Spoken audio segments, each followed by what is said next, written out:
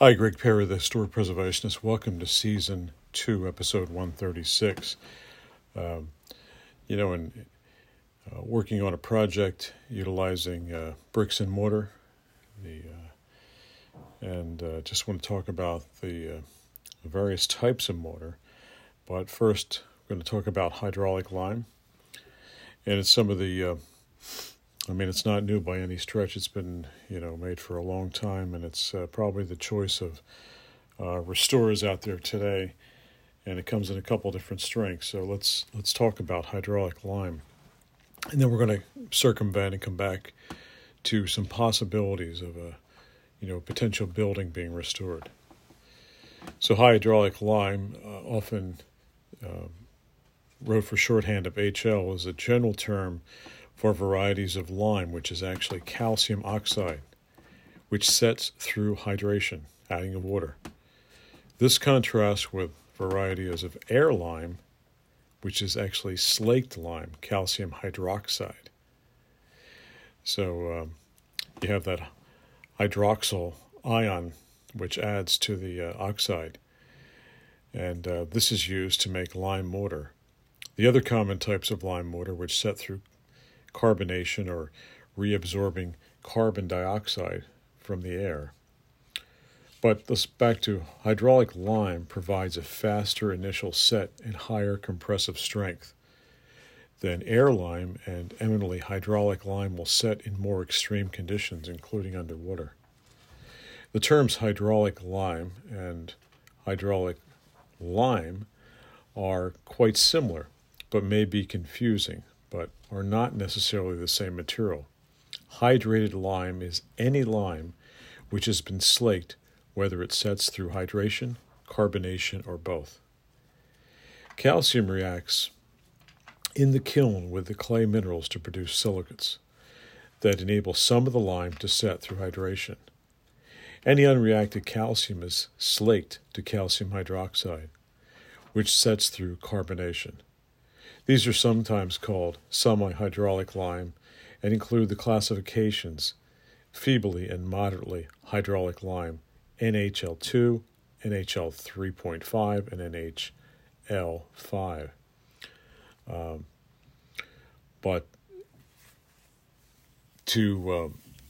If you're going to lime a historic structure, starting at a foundation, particularly if you have granite at the base, or the quote foundation of the base of the basement, the foundation of the basement, then it goes up into a brick wall. I would suggest using the NHL 5.0. It's going to give you high compressive strength. Forget the quick set; it doesn't matter at this point. But the compression down here, there's more weight at the bottom on that granite. And I think you must remember that the granite is usually dry built or dry stacked. So, I'm sure all of us have seen fences set up with various types of stone and granite pieces and very intricately fit in, and it really can be broken quite easily with a chisel and hammer. You find the right grain, and you can actually slice off pieces, almost like a slate, but not quite as easy because it's a lot harder than slate. But then you can end up chipping off, or quote, peeling back small pieces that add just enough to maintain or get a very level surface if you're looking for to build your brick wall off of. So the brick wall is basically a dry structural build, and then within this you use the NHL, the natural hydraulic lime, is kind of like a putty. And you can see this even over in some of these instances when you have a foundation built of, a granite type foundation. I mean, they stuck sometimes 2-3 inches into certain voids.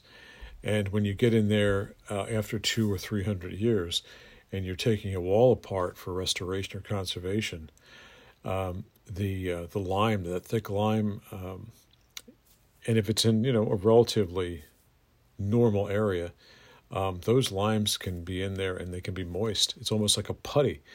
So it's not like an adhesive, as we think of a Portland cement mortar, which is going to kind of bite in a lock and key fashion into the pores of the granite or the pores of the brick and hold it stable. Whereas the NHL is more apt to be a filler in between, but it has a kind of a friction property about it, but it's not something that dries totally super hard and is like a glue, which the traditional Portland mortar is. You can use and you can mix, and I've done this many times over and over, a lot of different recipes. It's like being a baker. Using, sometimes you have the need, and it's doesn't always agree with preservationists, but sometimes there's a need for more strength in the lime mortar, even a 5.0 lime mortar, and you need to add a little bit of Portland type mortar.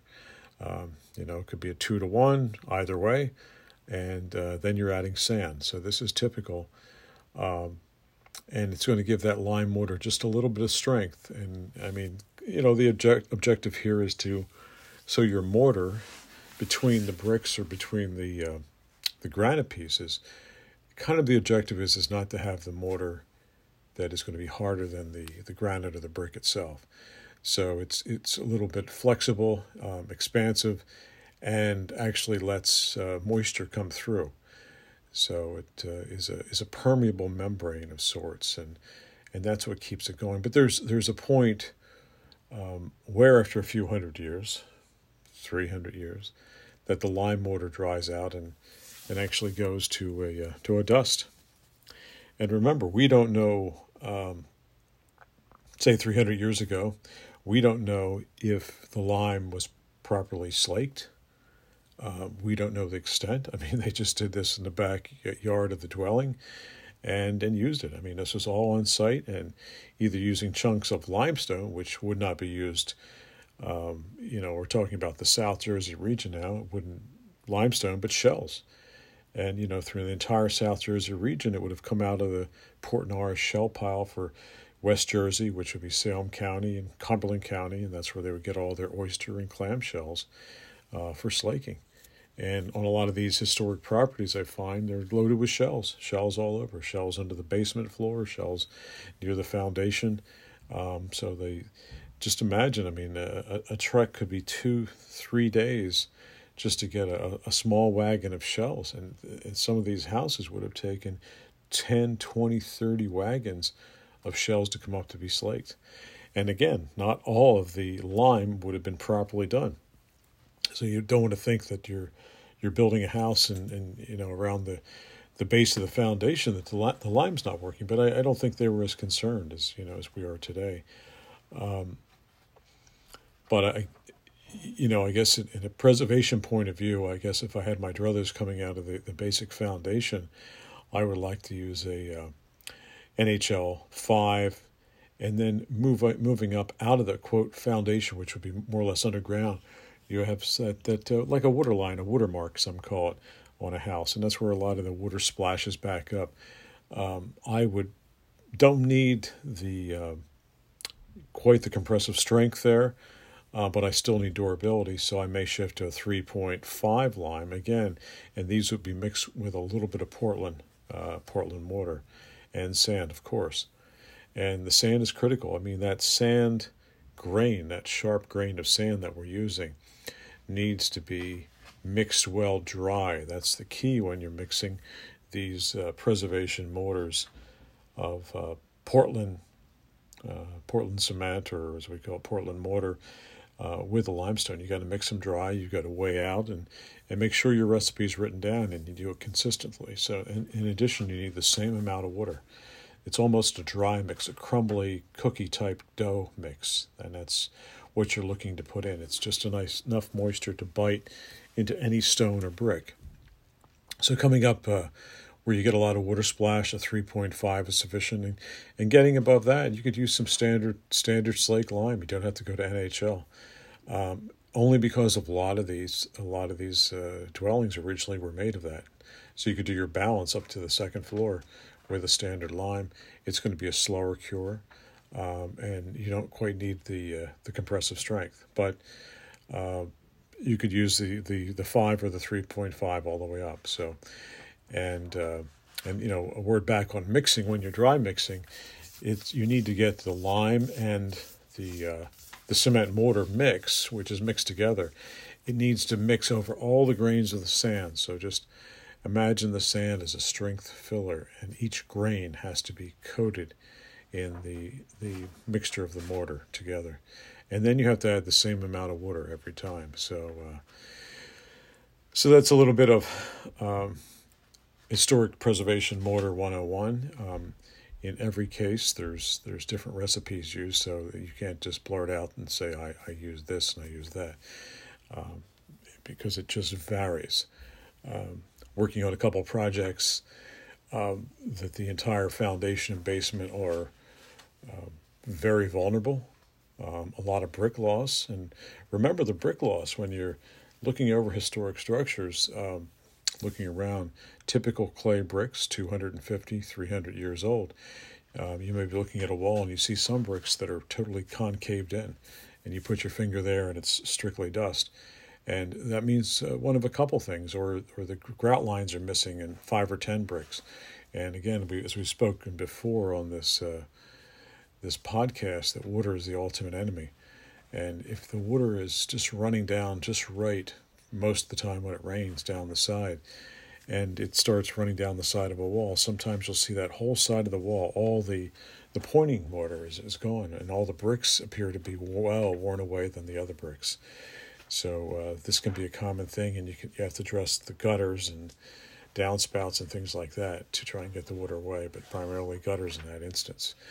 And if it's not a gutter issue that fixes this, you may want to, in that specific area, is to up the strength of your pointing material, your pointing mortar, as we just talked. So for some reason, you could have certain storms hitting the side of a dwelling in a certain way for the most of the year, and just say 80% of the time, storms hit a certain dwelling and the water runs down. So in that instance, you may want to repoint when you're doing the restoration, but also remember that, as we said, all lime is probably not slaked equal. All bricks were not made equal. I mean, they set a kiln up in the backyard of the dwelling in question through the 18th century, early 19th century to mid-19th century, and they would actually slake lime in a pit in the ground, and they would actually set up like a beehive-type kiln up and actually do the bricks there. So this was a major operation. But in that kiln, if they were not achieving, 24-hour temperatures or 36-hour, as in a lot of cases should be, and depending on the size of the kiln, a lot of those bricks never cured. So sometimes I see walls where I'll see sporadic bricks in the walls that are concave and just flaking down to clay powder. And that's because the bricks were never baked properly in the beginning. There's not a lot of hope for those. I want to go in and remove those type of deteriorating bricks out of the wall and come back finding an old antique brick if possible. Or sometimes we actually have to make our own bricks. It's not a good policy, nor do I like going into putting a new brick in for the color and the texture and the hardness. So we want to avoid that. But sometimes in some of these early 18th century dwellings, you have basement walls that are actually 3 courses thick. And again, it's giving you a lot of strength and a lot of viability.